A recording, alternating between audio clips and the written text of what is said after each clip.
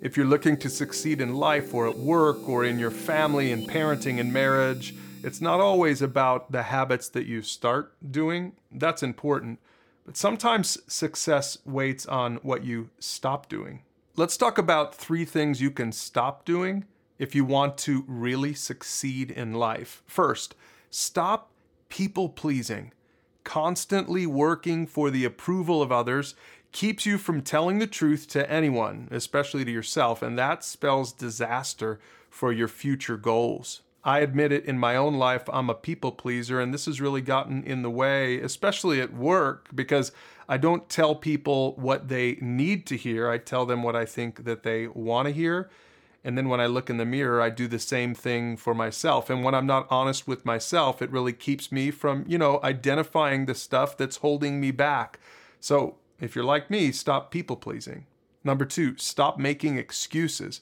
Pointing fingers and playing the victim doesn't actually fool anyone, and it only hurts you in the long run. Admit it, when you make excuses, you're trying to vindicate yourself, you're trying to make yourself look better, but really, someone in your life who's making excuses, do they look better when they're doing it? No, they don't. You can't stand it, and people can't stand it when you do it either.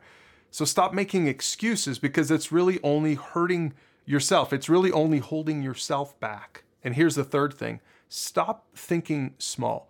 Without a vision, you'll die a slow, steady death at work, at home, and everywhere. Some people, for some reason, have such a small vision for their lives that they sabotage themselves before they even get out of the gate. They end up at 40 or 50 or 60 years old, and they'll look back and they say, man, I wish I would have bit off a little bit more. I think I could have handled a little bit more.